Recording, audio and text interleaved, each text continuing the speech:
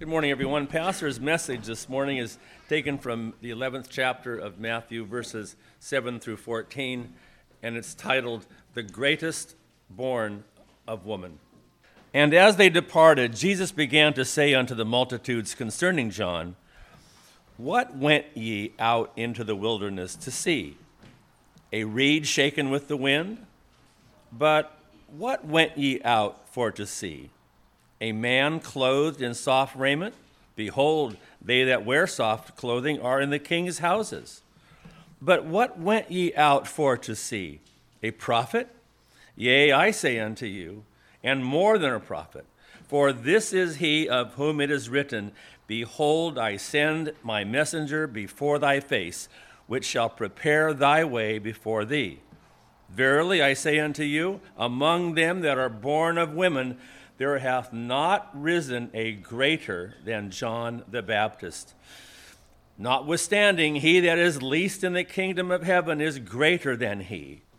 And from the days of John the Baptist until now, the kingdom of heaven suffereth violence, and the violent take it by force. For all the prophets and the law prophesied until John.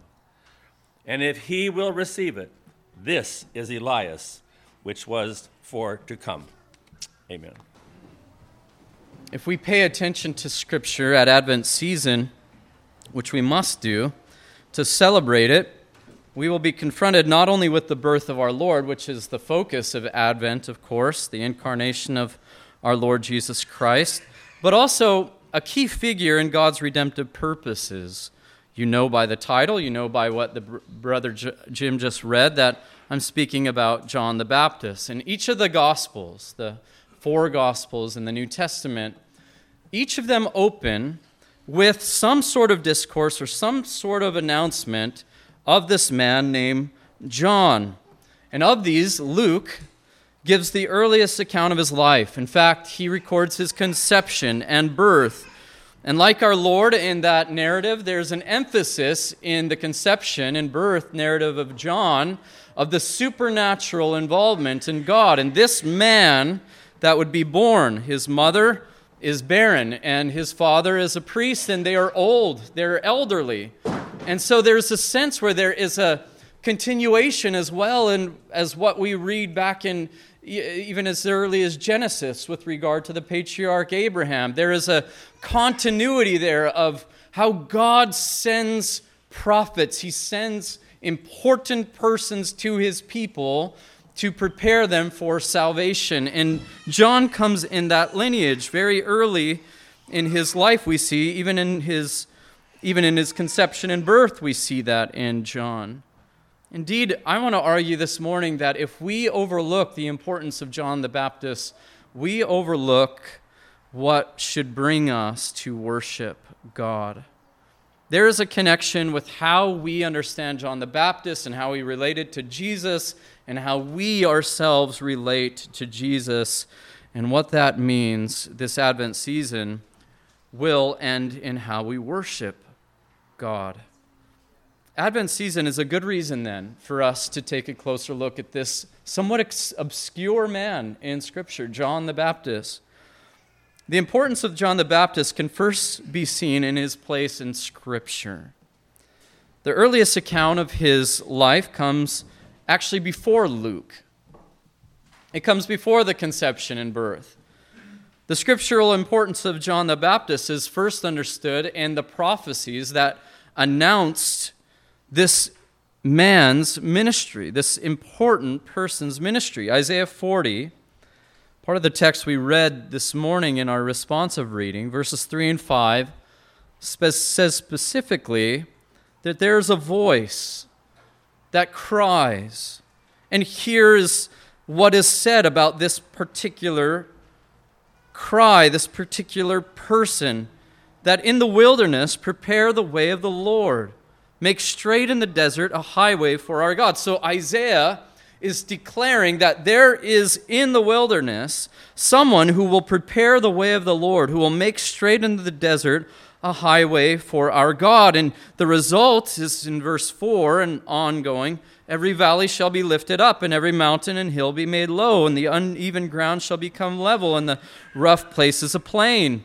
And the glory of the Lord shall be revealed, and all flesh shall see it together, for the mouth of the Lord has spoken. Here's a prophecy which all the four Gospels, in each of their record, say that is fulfilled in John the Baptist. Matthew 3:3, Mark 1:2 and 3, Luke 1:76, and John 1:23. Each of the Gospel authors say that this prophecy concerning this one who would be in the wilderness, preparing the way, the highway for our God, the way of the Lord, regards John the Baptist. John 1:23 says something very important, that John even understood this of himself. He said, I am the voice of the one crying out in the wilderness. Make straight the way of the Lord, as the prophet Isaiah said. And everything that Isaiah says, every hill will be made low, every valley exalted, the crooked way will be made straight. These are all references to bringing a way of salvation, a reconciliation with God and sinner, with, in fact, even more than that, even God and creation. The glory of the Lord shall be revealed. And we know that is the essence of what Christ came to do, was reveal the glory of God. And that is revealed in the face of Christ Jesus. And yet John is this figure in fulfillment that we see, who was sent, he was called, and he was foretold indeed to prepare the way of the Lord. Verse 3 describes the calling of John the Baptist. In brief, he is to prepare the coming and ministry of the Lord Jesus Christ. And that's really the surprise, isn't it?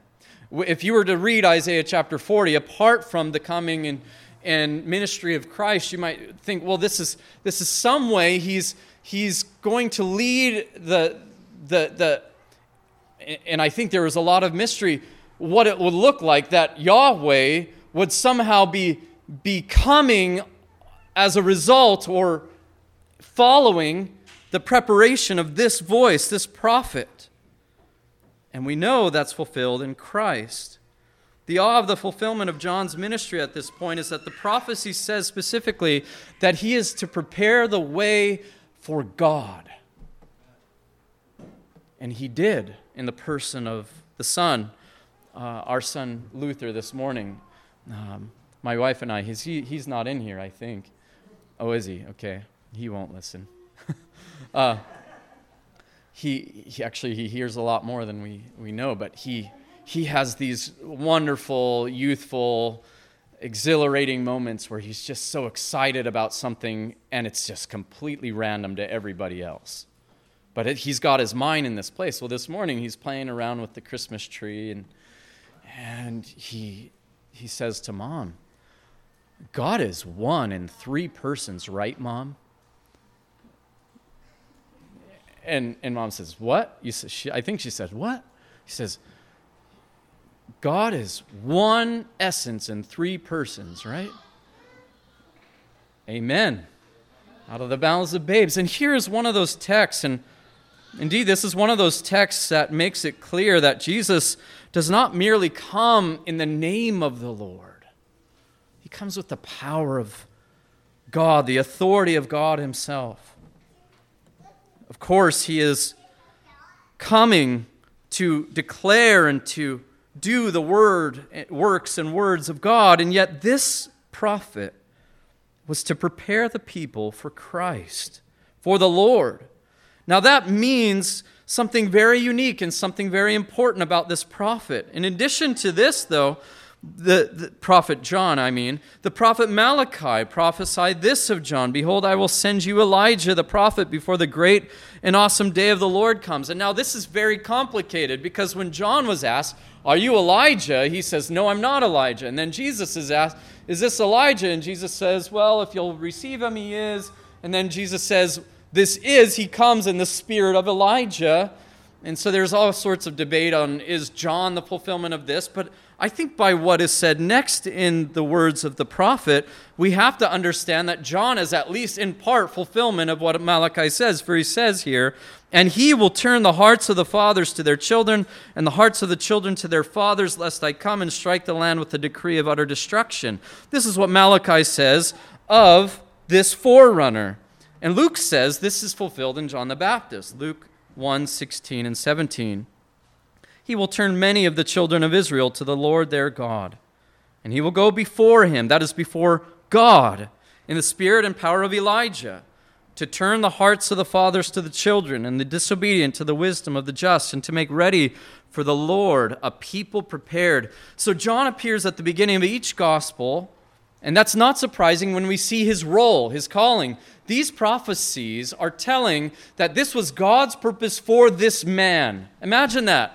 One man in the history of humanity, in God's purposes of redemption, which we know are in accordance with his eternal decree, John the Baptist is that one figure who is to prepare the way for the Lord, preaching repentance, as we'll see, in order to do that.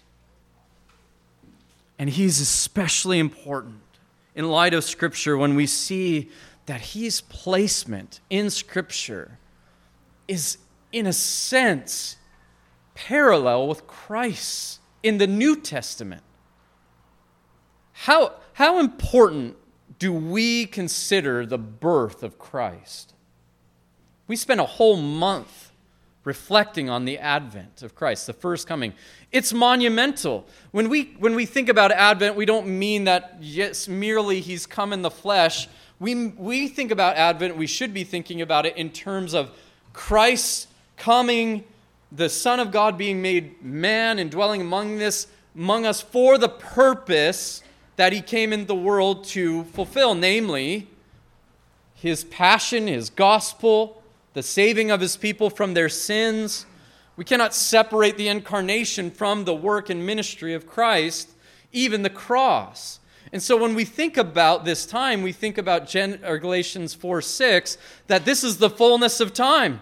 In God's timetable of redemption, this is when God has deemed appropriate and right to send forth his only Son, born of the woman, for the purpose of redeeming us who were under the law and making us sons of God.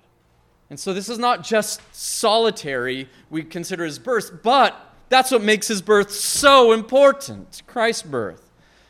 But that's what makes it so incredible that in Luke chapter 1, if you go and read that, and we're not going to read that at all this morning, well, not much this morning. You go and you read that the first person announced, the first birth announced there, is to Elizabeth and Zechariah, their son John would be born.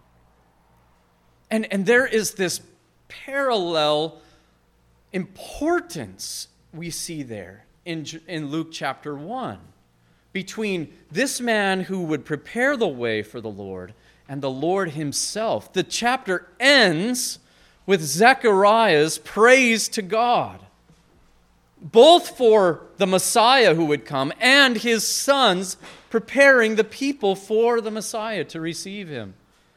There is a continuity, in other words, in Scripture between John and Christ. And may I suggest to you, that means that John is extremely important in his role in redemptive history. Second, John's importance is seen in his calling and mode of ministry. The primary way he fulfilled his calling was through preaching. John was a preacher. He was a voice crying literally in the wilderness. That's where he fulfilled his ministry. John's preaching was to go before Jesus. That it is profound in that it brings to light the value of Jesus.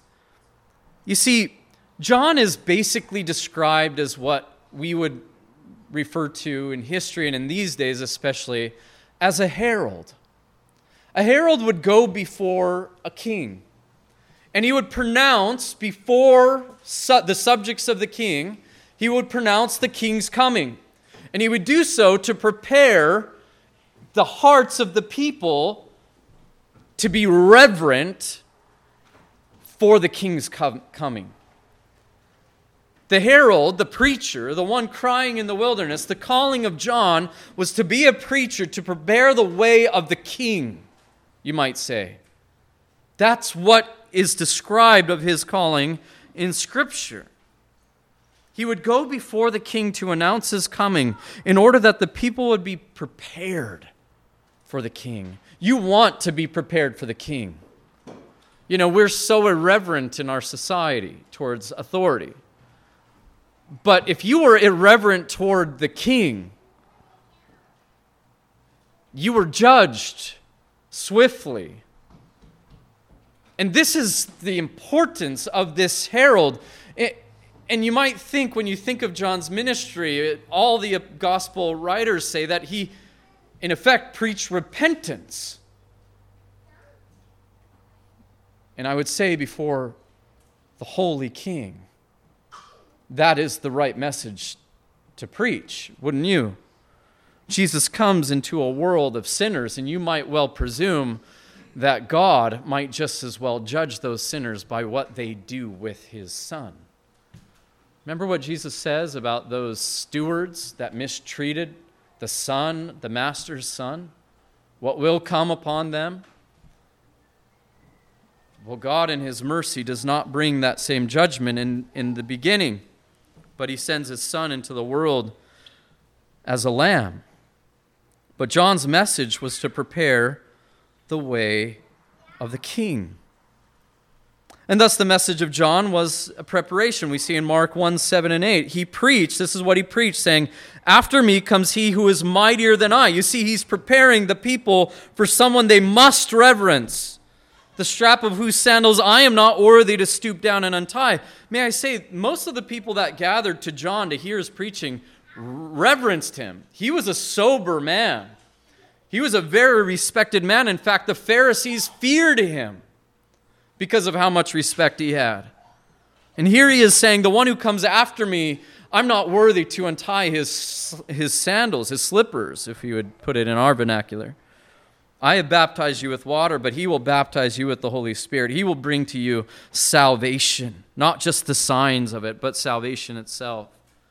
That God appointed this to be done by one man, John, is no small attestation to his importance in the role of redemptive history. And his message was not only to prepare the way of the Lord, but it also coincided with Christ's own message. What did Christ preach? Matthew 3, 1 through 2. In those days, John the Baptist came preaching in the wilderness of Judea, repent, for the kingdom of heaven is at hand. And Jesus says in Mark 1, 14 and 15, he was preaching this way. He's proclaiming the gospel of God and saying the time is fulfilled and the kingdom of God is at hand. Repent and believe the gospel. There's two very necessary parallels there. John is saying, repent, the gospel, or the kingdom is at hand. Jesus is saying, he's preaching the gospel and he's saying, repent, for the kingdom of God is at hand. Do you see this? That John is preaching the same message, the same spirit of the message of our Lord Jesus Christ. The kingdom of God is at hand. He is the herald preparing the way for the king. Third, John is seen to be the one who baptizes Jesus. Now, I don't think we often feel the weight of this. In Matthew chapter 3, though, verses 13 through 15, we read, "Then Jesus came from Galilee to the Jordan to John to be baptized by him." Jesus comes particularly to John. And John would have prevented him, saying, "I need to be baptized by you, and do you come to me?" But Jesus answered him, "Let it be so now, for thus it is fitting for us to fulfill all righteousness." And then he consented. Now, there's all sorts of questions about what was John's baptism for. I believe it was a preparation for the coming kingdom of God. I believe it was most likely foreshadowed in those cleanliness codes of Leviticus, the leprosy, as it were, foreshadowing the need to be cleansed from sin. If you take notes, go look at Leviticus chapter 14. There was a sense where it was symbolic of the removal from sin, and that was needed as we think about the king's coming, as I've mentioned, the reverence that was owed him. And yet it was also symbolic of the prophetic fulfillment of the Messiah's blessing upon his people through the cleansing from sin. The prophet Zechariah says this in chapter 13:1 of his prophecy. On that day there shall be a fountain opened for the house of David and the inhabitants of Jerusalem to cleanse them from sin and uncleanness. And we know that baptism takes upon this sign in the New Testament, that when we are by faith trusting in Christ and we are baptized, when we have faith in Christ, it is a picture of us being united to Christ by faith and indeed cleansed from our sins in Christ through his death and through his resurrection. In his death we die, and in his resurrection we live. And so this is important, Jesus says, to fulfill all righteousness. But we also see something very important as regards to Christ's ministry in this baptism. See, Christ identifies with us in it, doesn't he? We identify with him when we are baptized, but first, Christ was baptized, so to identify with us. You see, Jesus was without sin. There was no reason for him to be cleansed symbolically from sin. John, in a sense, is right. Jesus did not need to be baptized. There was nothing in Jesus that we should expect that he would have to go through a rite of cleanliness, but neither should we expect that he would go to the cross. You see, this is what is so emphatic about this scene, is that John is, in a sense, demonstrating, he's being used by God to demonstrate the whole purpose for Christ coming into this world. That by means of offering up his life as an atonement for sin, he would cleanse us from our unrighteousness. And John is that one that God and Jesus purposely came to say, through you this sign will be established in baptizing me.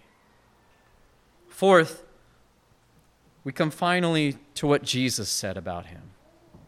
This would be enough in itself, wouldn't it? What Brother Jim read, Matthew chapter 11. I'm not going to go through a full expository sermon on this morning. Never fear. Matthew 11:11, though. I really want to key in on a few of these verses, mostly verse 11. We cannot overlook what our Lord says about John. Matthew 11:11, truly I say to you, among those born of women, there has arisen no one greater than John the Baptist. Now, in the context here, John is in prison, and he sends some of his disciples to Jesus and asks him, are you the one, or do we search for another? And there's a sense where John is maybe often too harshly judged here as lacking faith. But we do understand the limitations of John. Even as we see his importance, we know that he himself was not the Messiah. We know that he didn't have all knowledge about what Christ would do, and he didn't know the mind of the Lord. He could utter with Paul, who has been his counselor. He didn't understand everything that was happening in the life and ministry of Jesus. He knew his calling was to prepare his way, and he was in prison. Anybody go through trial, go through tribulation, and have a crisis of faith? I dare to say that every child of God at some point goes through such a trial, such a moment. And so we shouldn't judge John too harshly here. But one thing this does show is that John was not privy to the knowledge that was bestowed by the Father upon the Son himself. John's ministry was revolved around one central theme: prepare the people for Christ. He was in no way a competitor to Christ. John testified about himself that he, Jesus, must increase while I must decrease. And after answering John's disciples in a way that signified that he was indeed the looked-for Messiah, Jesus says, truly I say to you. This is not analogous language. He's speaking in a sense, very literally here. Among those born of women, there has arisen no one greater than John the Baptist. That is, up to John's birth, no one was greater than him in the history of mankind. Up to John's birth is what I believe Jesus means. Now, you start asking yourself, what does he mean by that? How can he say that? I mean, you have Abraham. You go into the New Testament, and John the Baptist is not quoted. He's not referred to, but Abraham is. Moses is. David is. The prophets are. So what is this John being the greatest all about? I started asking myself this question, actually the last couple weeks. I've been thinking a lot about John the Baptist. But I believe Jesus bases this assessment of John, at least in part from what we read in verses 9 and 10, prior to verse 11 here. What then did you go out to see? He's speaking about John. A prophet? Yes, and I tell you, more than a prophet. In a sense, Jesus is saying, I don't think you estimate how important John is. That's what he's asking. What did you go out to see? A prophet, it's almost like, did you just go out to sort of have some entertainment? Did you just think he's merely a prophet? Almost seems to be the emphasis of Jesus' language. Just another prophet in the lineage of prophets. But this is 400 years of silence this prophet is now speaking out of. Yes, he was a prophet, I tell you, and more than a prophet. Wow. This is he of whom it is written, Behold, I send my messenger before your face who will prepare your way before you. Here's what I gather from what Jesus says. Jesus' assessment of the greatness of God has to do with John's proximity to himself in his ministry. You see, Jesus says here, what did you go out to see? A prophet? Yes, more than a prophet. And here's why he's more. Because he prepared the way for me.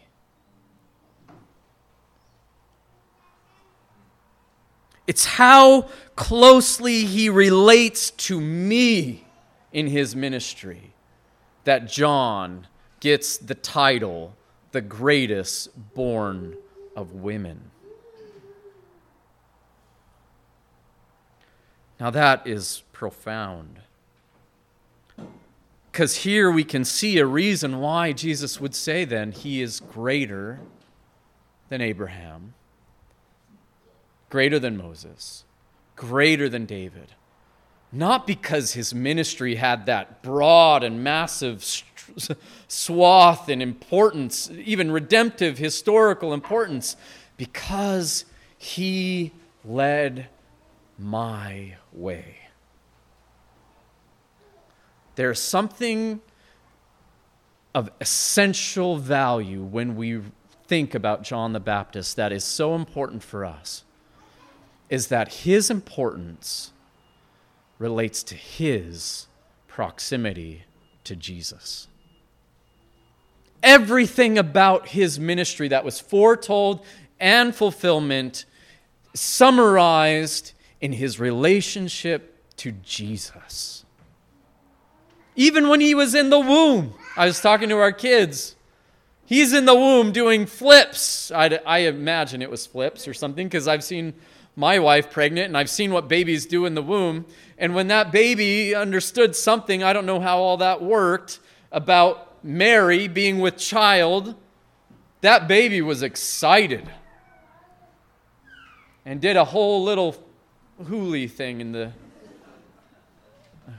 yeah. Everything about his life of value was in relationship to Christ. Now hear this. Matthew 11:11, the end of the verse. Yet the one who is least in the kingdom of heaven is greater than he. And here's how we close.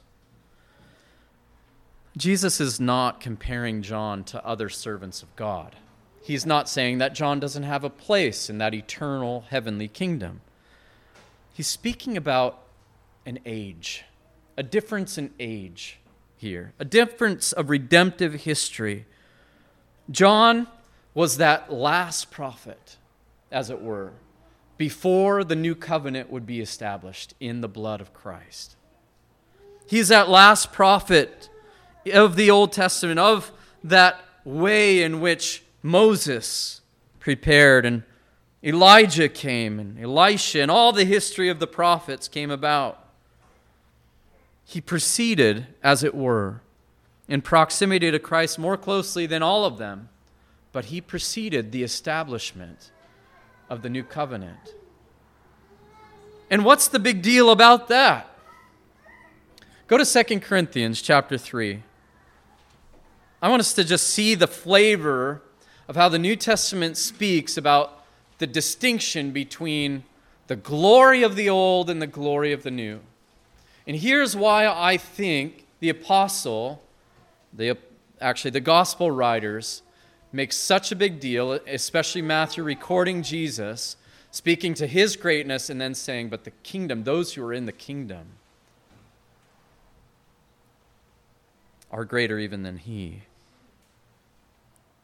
Verse 7, Now if the ministry of death, carved in letters on stone, came with such glory. Now he is not demeaning the old covenant here. That's what he's speaking about. Carved in letters on the stone, the giving of the commandments at Mount Sinai, there is what he's referring to. After he made covenant with his people, came with such glory that the Israelites could not gaze at Moses' face because of its glory. There was a light there. There was an emanation of the glory of God that was so great that they couldn't look at Moses, which was being brought to an end. Will not the ministry of the Spirit have even more glory? That is, that covenant that was so glorious was not eternal, is what he's saying. It was never going to suffice. Hebrews tells us it wouldn't suffice, not because there was a failure in it, but in sinners. Sinners were the problem with that covenant. We couldn't keep it. For if there was glory in the ministry of condemnation, that's the old covenant, the ministry of righteousness must far exceed it in glory. Indeed, in this case, what once had glory has come to have no glory at all. That is, that old covenant has no more glory because of the glory that surpasses it. This is a good way to think about it. The glory of the moon, full moon, might be great in the middle of the night, and it is great. We've seen some amazing, if you're out here and you get a full moon in Hawaii, some of you who are a visitor, you're seeing something incredible. But if it's full and you get one of those, the moon's still out while the sun comes up, I don't know what that's called, but pretty soon the moon is nothing, right? It's just this little outline. And that's what he's speaking to here. The glory of this new surpassing covenant surpasses that of the old, so that you don't see the old in that glorious estate anymore. What you see is that giving way to the new. Yes, it's still glorious. Yes, it's still good, but it gives way to the new. For if what was being brought to an end came with glory, much more will what is permanent have glory. And so this is what I think we need to understand when Jesus is speaking about John the Baptist, is that what he's coming to establish is greater than anything anybody before him, even the greatest of servants before him, would take part in. If we understand Jesus' highest estimation of John being a result of John's proximity to Christ, what does this say of those who have a part in what Christ came to accomplish in the establishment of this new covenant, what does it say about those who have a place indeed in his kingdom? Now, there are so many questions regarding who is in the kingdom, when is the kingdom, how is the kingdom, and all of this. Let me submit to you that when we celebrate Christmas, we celebrate almost in every hymn the coming of the King. Why do we do that? Because the scriptures say for instance, in Daniel chapter 2, and we're not going to read it, that the picture of the Messiah is one of a stone that's cut out of the mountain without hands. And that stone comes down and starts trampling on all the kingdoms of the earth until the whole earth is filled with this kingdom. There's an establishment of the kingdom that gradually increases until that kingdom is full and enriched. And so we see there a sort of progression. We also see it in Daniel 7:14, that same progression of a kingdom. The question has the kingdom come is also sort of prophesied of when we go back to Isaiah chapter 9, that famous prophecy concerning our Lord's birth. What does it say about that Son who is given? That the government shall be upon his shoulder.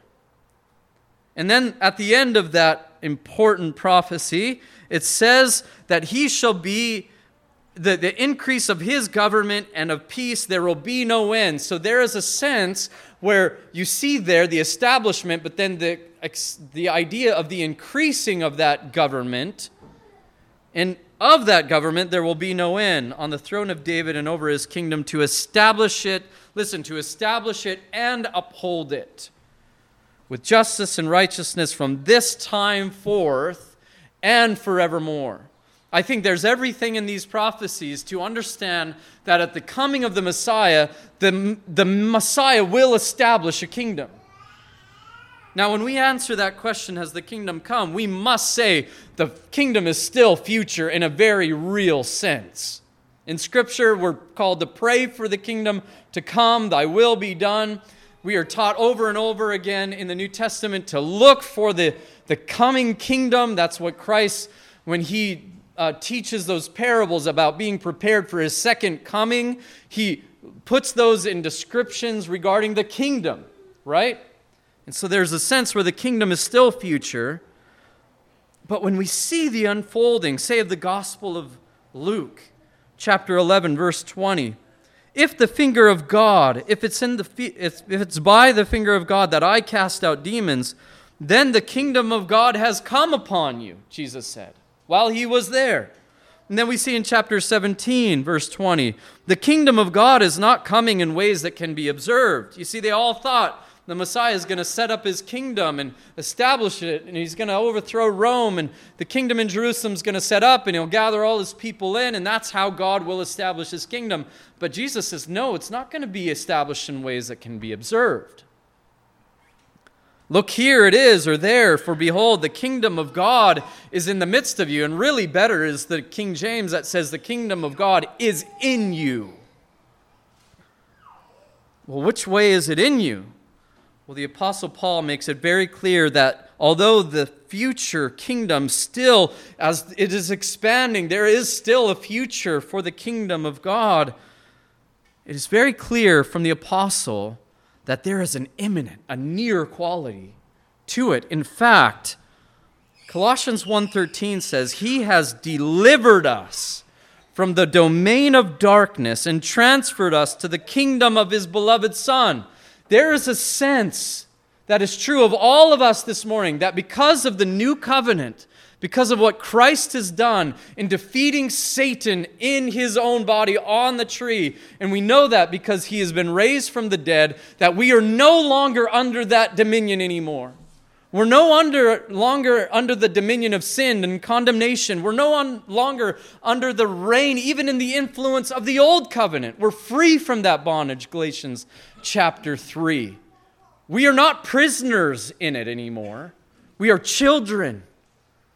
And Paul says here that we here in Colossians 1:13 have been transferred to the kingdom of his beloved Son. We are citizens, if we are in Christ, of the King's kingdom by faith. And here's what I want us to see then this morning. What did Christ come to establish in you? We just read about how important John was. And we saw why he was so important. Because of his proximity to Christ. But if what the Scriptures have taught us is true, then your position by faith in Christ, by the Spirit being within you, in the new covenant, by being a citizen of the kingdom of Christ, by faith in Christ, means that there is a closer relationship that you have with the Lord Jesus Christ. Maybe not in your calling, as John had, but in your spirit, in the essence of your faith, in the union that you have with Christ, you are of more importance, or greater, I think is the word that we should use, even than that of John the Baptist. Now, I don't want to speak heresy here, but you need to know that this Advent season, you are in union with the Lord Jesus Christ. And he is the head of all things. He has been put over all things, Hebrews tells us. Hebrews tells us that all things are under his feet, although we don't see all things under his feet. Chapter 1, verse 8 of Hebrews says this, "But of the Son, he says," that is, God says, the Father says, "Your throne, O God, is forever and ever." And if it's forever, it is now. And we are already granted a secure place in that eternal kingdom because of Christ's finished work on the cross. So let's this Advent season draw near to the throne of grace. Let us realize what God sent his Son into this world to do, to bring you close to him through the giving of his Son. Matthew 18, 1-4, I'll end this. None of us should leave here and say, wow, I am so all-important because of me. How was John important? Because of how he related to Christ. Look at how Jesus talked about the greatness in the kingdom of heaven. At that time, the disciples came to Jesus saying, "Who is the greatest in the kingdom of heaven?" And calling to him a child, he put him in the midst of them and said, "Truly I say to you, unless you turn and become like children, you will never enter the kingdom of heaven. Whoever humbles himself like this child is the greatest in the kingdom of heaven." Don't go out of here and say, "Look at me, how great I am." Go out of here like children. Cling to Christ. That's where we find our worth. That's where we find our importance. Our sonship, our eternal inheritance is only in Christ. Let's boast in him this Christmas.